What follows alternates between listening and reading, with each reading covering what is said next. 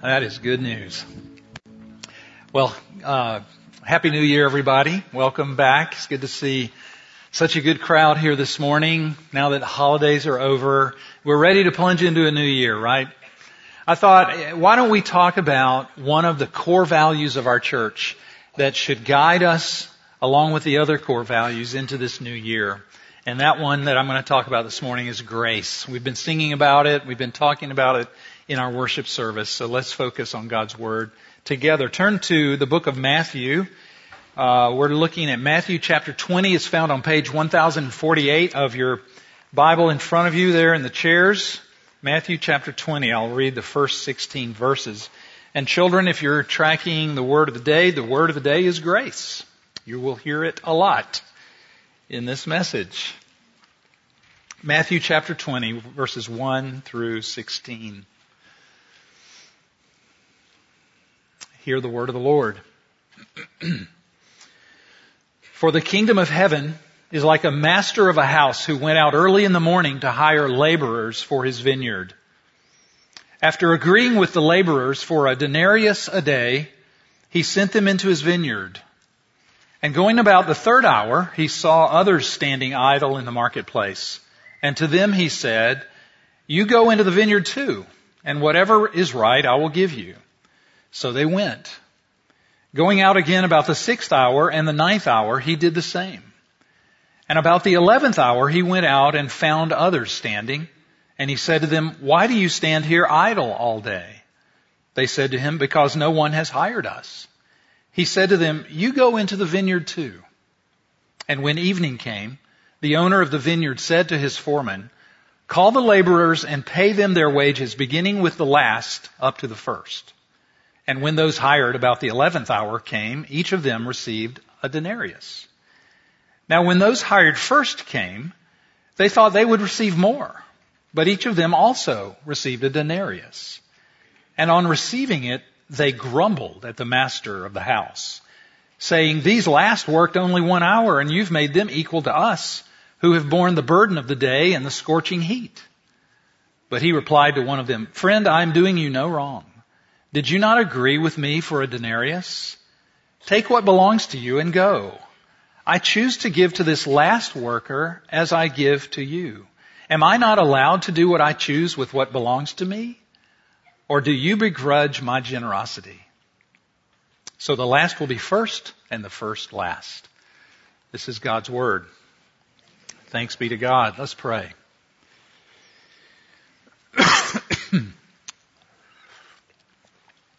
Holy Spirit, we need you to come and speak to our hearts. It's one thing to listen with our ears, but quite another to have your word pierce into the bones and the marrow of our lives like you tell us it does.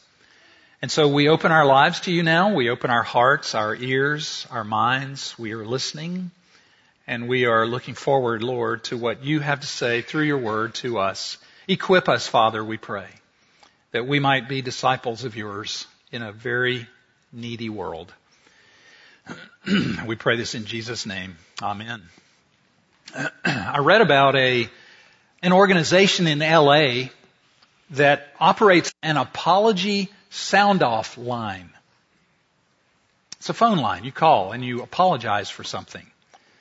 So people call if they feel a need to say, "I'm sorry," for something that they did.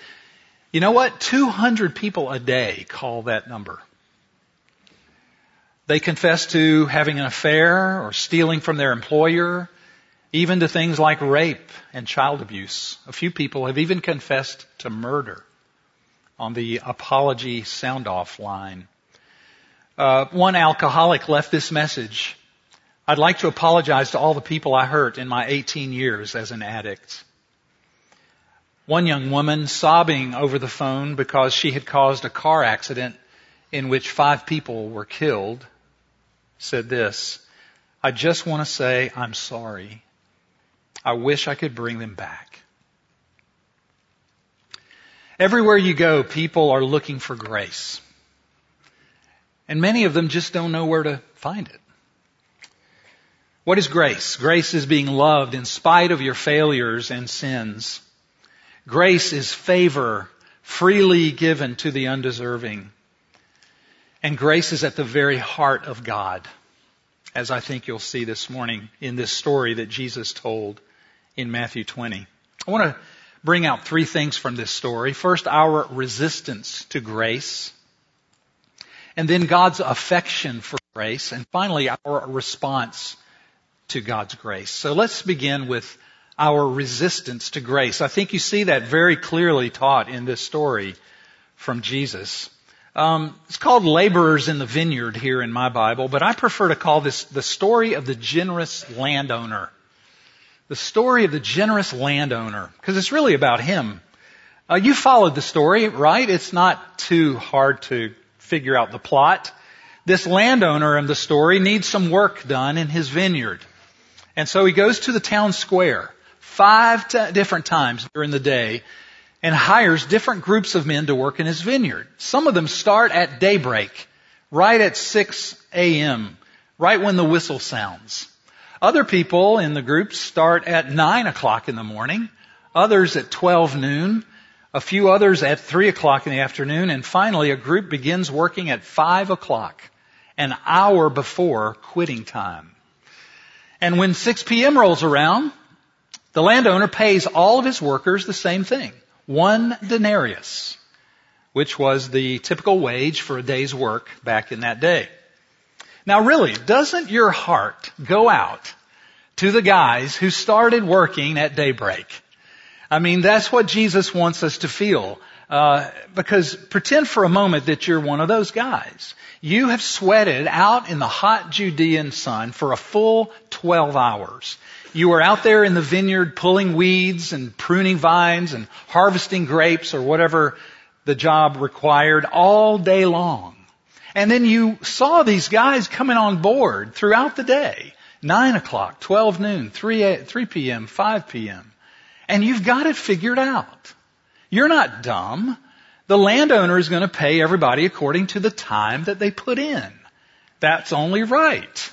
A full denarius for those of you who started at 6 o'clock, 3/4 of a denarius for the next group, half of a denarius for the next, 1/4 of a denarius for the 3 o'clock group, and then for that last group of men who were hired at 5 p.m., 1/12 of a denarius. I mean, that's what any reasonable person would expect. A full day's work, a full day's wage for a full day's work. So at the end of the day, 6 o'clock, the whistle blows, and all of the men line up. And the landowner starts with that 5 o'clock group and hands them each a denarius. Whoa, you whisper to the guy next to you in line. We just got a raise. Do the math. If those guys got a denarius for working 1 hour, we're going to get 12 denarii because we worked 12 hours. But then the landowner goes down the line to the guys who started at 3 o'clock and gives them 1 denarius. Same as the 5 o'clock group. And then he goes to the guys that started working at noon, 1 denarius. And then to the guys that started at 9 a.m., 1 denarius. And then he comes to you and your group. You've been there since 6 a.m. and he gives you 1 lousy, stinking, measly, pitiful denarius. At the early service, there was a little kid in the back who went, "Yay!" at the top of her lungs. I was hoping somebody would do that again. Yeah, there you go. Thank you. Exactly. But verse 11 says that when the original group of workers received their pay, what did they do? They grumbled at the master. Well, duh, wouldn't you? Verse 12 says that they say to the master, "These last worked only 1 hour, and you've made them equal to us who have borne the burden of the day in the scorching heat." In other words, that's not fair. Let's change up the story a little bit to bring it up to the modern context. Pretend you're in college. Some of you don't have to pretend. But some of you, let's pretend you're in college. You're a college student taking organic chemistry. And it's the end of the semester. Everybody's favorite subject. You've studied hard all semester long. You've kept up with your assignments. You've handed in your papers. And you know that you aced that final. But in the same organic chemistry class that you're in, there's this group of frat guys. Now I know we don't know who these people are, but they came to college just to party. They hardly cracked the book open all semester. They didn't even show up for class most of the time. And you could tell they didn't have a clue on this final exam. So anyway, you've taken this final exam. The professor has posted the grades up outside his office in the hallway there. And so you go check out your grade. And lo and behold, you got an A. Fantastic. But then you look a little bit closer at the list of grades and you find out that everybody got an A. Even that slacker group of frat guys that didn't even study. Wouldn't you grumble about your professor? Don't you know you would go to the website rateyourprofessor.com and give that guy a stinking 0? Because that's not how things are supposed to work. There's no such thing as a free lunch. That's what we're taught all our lives. Guys that work just an hour shouldn't be paid for something they didn't do. And slackers shouldn't get A's. But see, that's Jesus' point. It's the point of the whole story. In Jesus' economy, you do get a free lunch. You get what you don't pay for. That's what grace is. Grace is free and undeserved. The love of God is not something you work to get. It's something that you simply receive, free of charge. Like I said last week, if you were here, the Greek word for grace is charis, or the word from which we get the word charity. Salvation is charity. It's given away. It's given, not earned. But something in us, see, the reason for this story is that something in us wants to say, no, that's just not right.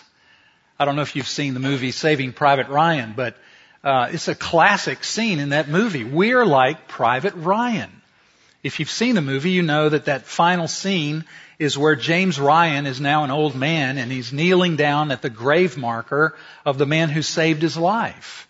And he says to his wife, "Tell me I've lived a good life. Tell me that I'm a good man." See, the concept of someone dying for him free of charge without him doing something to get it, to earn it, was utterly foreign. Just as it's utterly foreign to our flesh. Grace is alien to us. We don't typically operate this way. Grace shocks us. I mean, you should be shocked at a story like this. And I think if you get yourself into the context of that day, it will shock you. It offends us, grace does. It was certainly offensive to the Jewish religious establishment. In many ways, I see this story being similar to the story that Jesus told about the prodigal son. The same point is being made here. Because the scribes and Pharisees who were listening to this story knew the implicit message of this story that the kingdom of God isn't just for the law-abiding Jew, the 6 a.m. crowd, you might say. It's for the Gentile as well, those who came late to the party. See, salvation, Jesus is teaching here, is a free gift to the sinful, the broken, the failures, and the undeserving. And the Jewish religious leaders could not stand that. That is why they pinned him to the cross. But listen, we're not much different from them. Embedded deep in my heart, and I believe if you're honest, you'd have to say the same thing, is the belief that we're special in some way. We work hard. We have the right theology, the right politics. We're on the right side of the aisle. We raise our kids God's way. We go to church. We give 10%. Surely we're closer to God than other people. Come on, am I the only one who says that to himself from time to time way down in my heart? Don't you often think to yourself, Lord, I've done this for you. I've done that for you. I worked really hard for you today, God. This is going to be a 12 denarii day. Why, I shared my faith with my neighbor. I prayed for 30 minutes this morning. God, I put money in the offering basket a few minutes ago. Lord, I don't have to feel guilty now about those mean things that I said to my wife yesterday. See, we operate that way. If I do this, God will give me that. And when we see others who don't work hard, who don't have the right theology, who don't raise their kids like they should, being loved and blessed and used by God, just like the workers in verse 11, we grumble against our master, who has every right to give or to withhold his blessings as he sees fit. So that's our resistance to this whole theme of God's grace. But I want you to see God's affection for grace. Because throughout this passage it's implied that, and it's very clear, that God loves to give grace to 5 o'clock people. In fact, I'll say it, I'm a 5:59 person. I just barely made it. And so did all of us. God loves to give grace to 5 o'clock people. It's part of His nature. John 1:16 says, from His fullness we have received grace upon grace. Think of the people that Jesus hung out with most of the time, according to the Gospels. Fishermen who often stumbled in their faith and didn't get it right. Tax collectors who were despised by people. Women who had no voice and were largely disrespected by society. The poor, the sick, the lame, the blind, the deaf. Widows who were without means. Lepers who were unclean. Children who were looked down upon by adults. Prostitutes whom the townspeople wanted to stone to death. Grace upon grace upon grace. Tim Keller said some things that I thought were very fitting in this connection. He said Jesus' teaching consistently attracted the irreligious while offending the Bible-believing religious people of his day. However, in the main, our churches do not have this effect. That can only mean one thing. If the preaching of our ministers and the practice of our parishioners do not have the same effect on people that Jesus had, then we must not be declaring the same message that Jesus did. Namely, the message of grace. See, God is the generous master who pays people for work they don't do. If you're a believer in Jesus, then you're one of those guys hired at 5 p.m. It wasn't because of anything you had to offer God that He brought you into His family. No, God saw us in our sin and misery, and He had compassion on us. He loved us in spite of us. God didn't vet you and decide that you were good enough to be in His kingdom. He didn't look at your resume and think you're better than other candidates.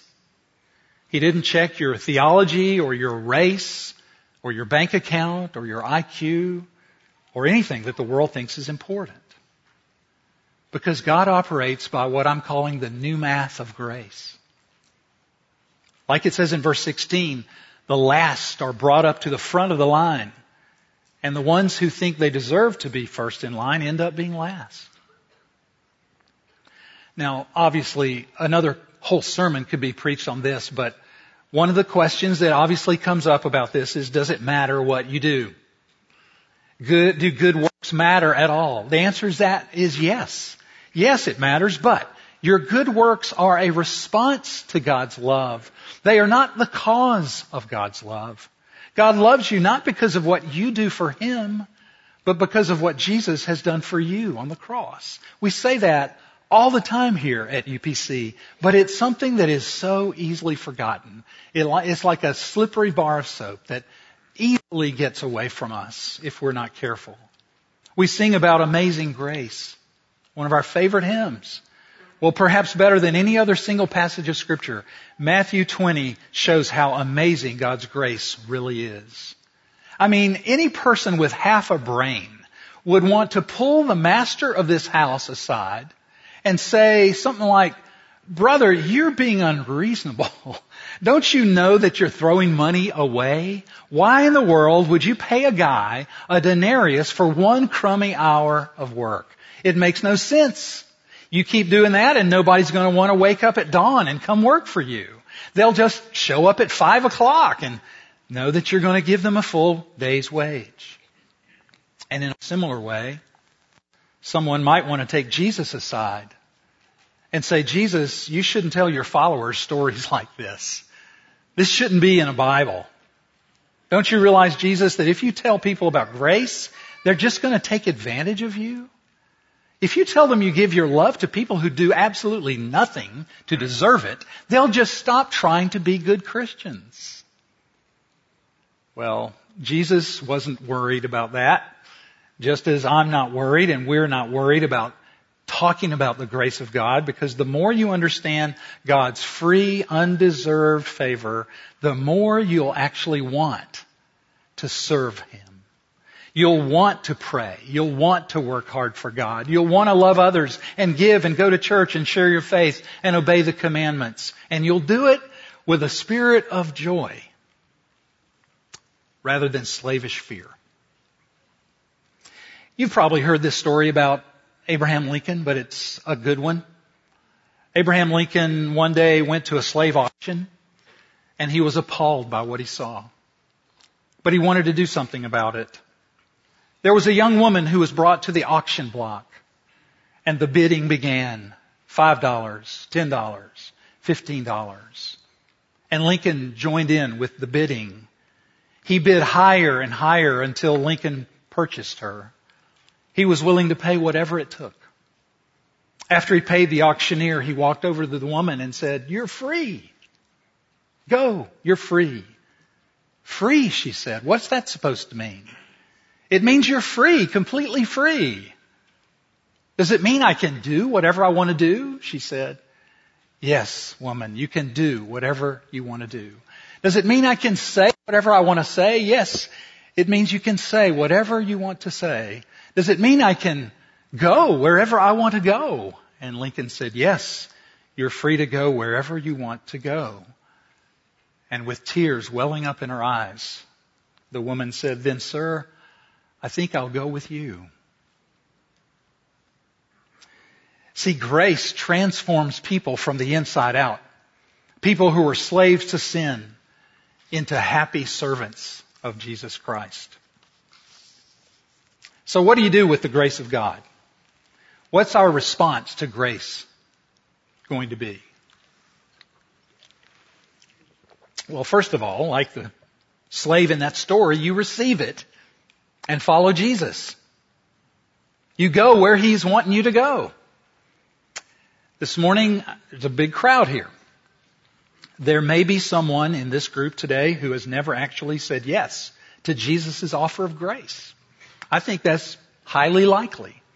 That perhaps though you've been to church, though you've heard this story often, you've never really crossed that line and said, I want to go wherever you go, Jesus. I want to follow you. Perhaps you're still thinking like the young man in the previous chapter. If we had time to go back to chapter 19, he's often called the rich young ruler who said, Jesus, what must I do to inherit eternal life? Perhaps you're still thinking that there's something you are supposed to do, that you're supposed to be good enough or accomplish something in order to earn the love of God. I once, not long ago, talked to a man who, when he found out I was a pastor, did what many people start doing. They get nervous when they're in the presence of such great holiness. Ha ha is right. But this man said to me, I'm going to become a better man. He said, I'm going to get back to church. I know I haven't been living like I should. And so I interrupted him and I said, sir, you know what God wants you to do first? Stop trusting in yourself and believe that Jesus Christ died for your sins and follow Him. I don't know if he made that choice, but if you're not a Christian this morning, I plead with you, do not harden your heart toward God. This is a golden opportunity that you're here to hear that God is a God of free grace who invites the most undeserving into His family. You can never be too far away from Him. So respond to the gospel invitation. Turn from your sins. Ask God to forgive you and make you His child. If you mean business with God, He will not turn you away. But listen, most of us are believers. Even we who have already placed our trust in Christ need to receive God's grace today. That's why we're having communion in a few minutes. You never stop needing to believe the gospel. It's not just what gets you in the door, it gets you all the way home. The grace that saves also sanctifies. The grace that saves us from sin transforms us into new people the more we believe it. So receive God's grace, rest in it, and don't drift away from it. That's one response to God's grace that I call us to make.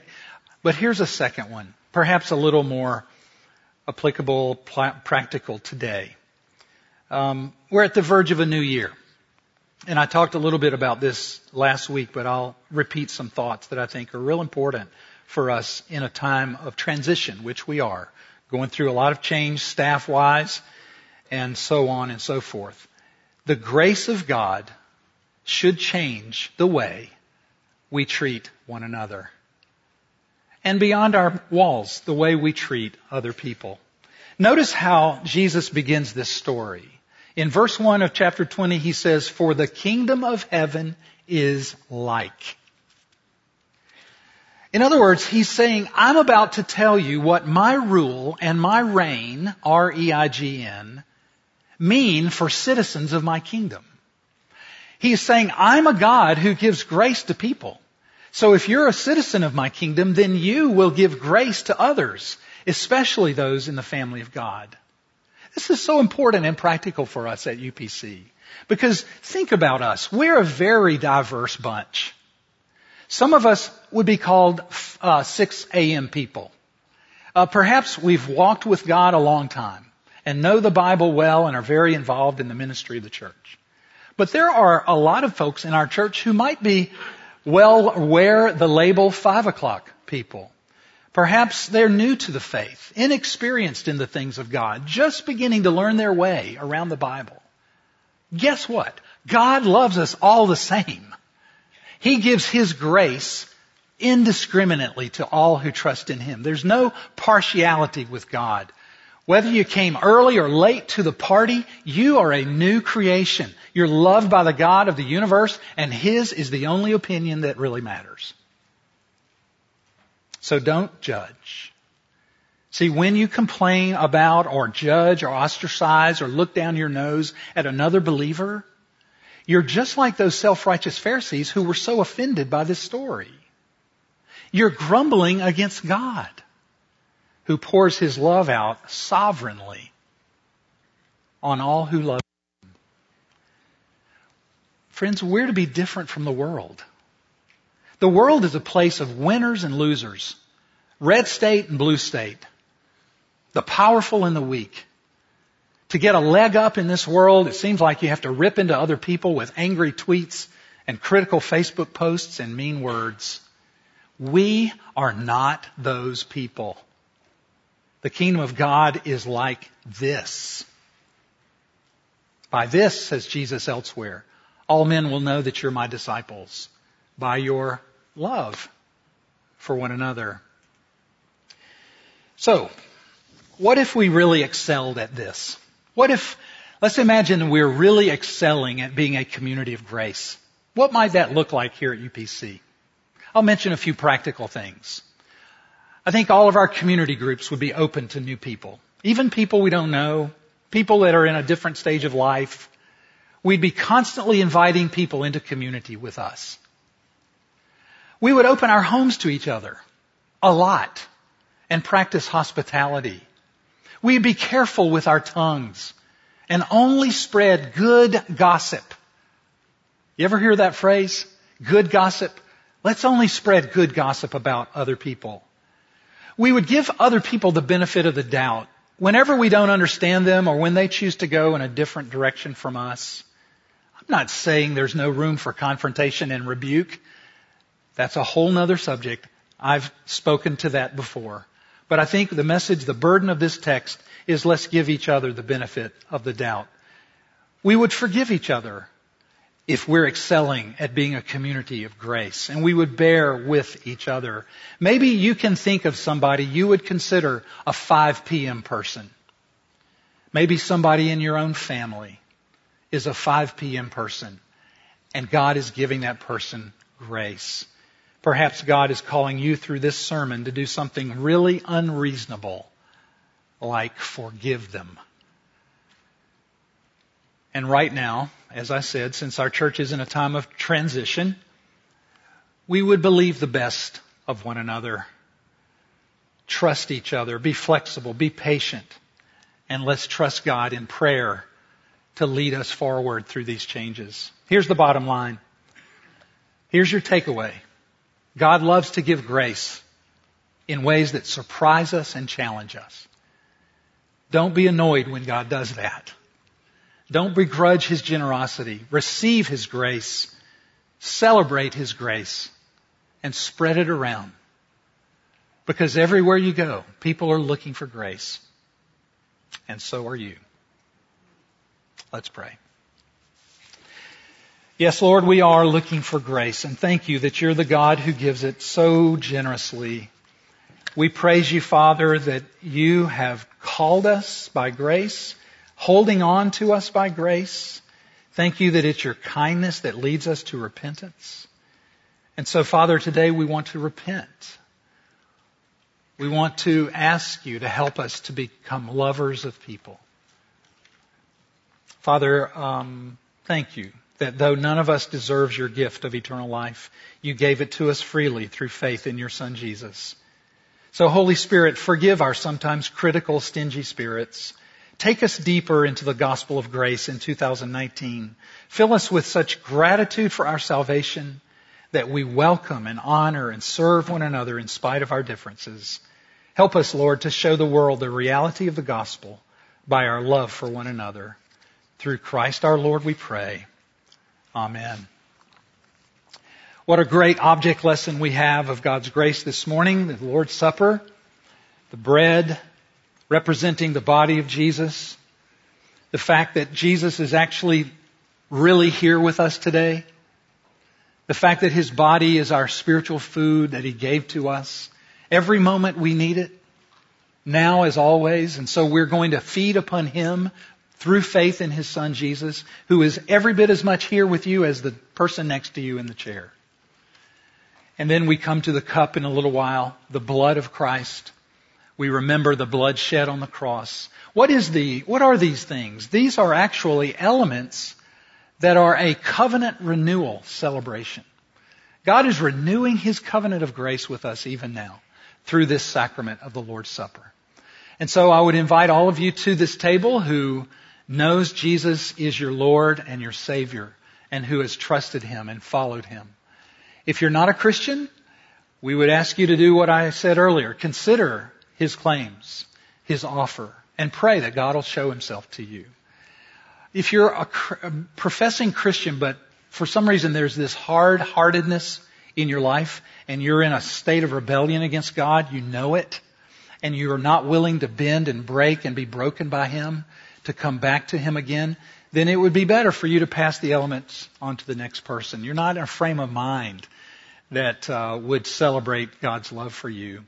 But I have an impression that most of you today are hungry and tired and thirsty for God's love. Some of you are sad. Some of you are weary from the Christian fight. Some of you feel unworthy. Some of you feel far away from God.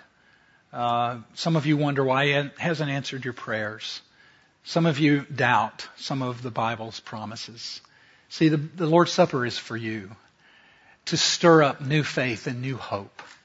So don't walk, run.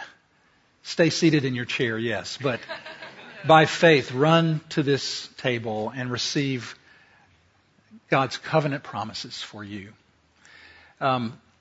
Let's affirm our faith together as Christians. We want to join with Christians through the ages and affirm what we believe. So let's use the Apostles' Creed. Together, I believe in God the Father Almighty, maker of heaven and earth. I believe in Jesus Christ, His only Son, our Lord, who was conceived by the Holy Spirit and born by the Virgin Mary. He suffered under Pontius Pilate, was crucified, died, and was buried. The third day he rose again from the dead. He ascended into heaven and is seated at the right hand of God the Father Almighty. From there he will come to judge the living and the dead. I believe in the Holy Spirit, the Holy Church, the communion of saints, the forgiveness of sins, the resurrection of the body, and the life everlasting. Amen. I'll invite our elders and their helpers to come forward while we pray together. Would you bow with me and pray? Lord Jesus, thank you for reminding us of what has passed, which is your death and your resurrection. Thank you for reminding us of what's present, that you are actually here today with us. This is your table, not the table of UPC, but your table, Lord Jesus. And thank you for reminding us of what's to come in the future, that one day we will be seated around a grand table on the new earth and receive the wedding dinner of the Lamb. We will see you face to face, and we will have every tear wiped away and every promise fulfilled, every prayer answered. Lord Jesus, thank you for these blessings. And so, Holy Spirit, we ask now that you'll bless this meal we're about to partake of, that you'll separate these common elements of bread and juice and wine to the special use of being a means of grace to stir up new hope, new faith, new obedience as we launch out into 2019. We ask this in Jesus' name. Amen.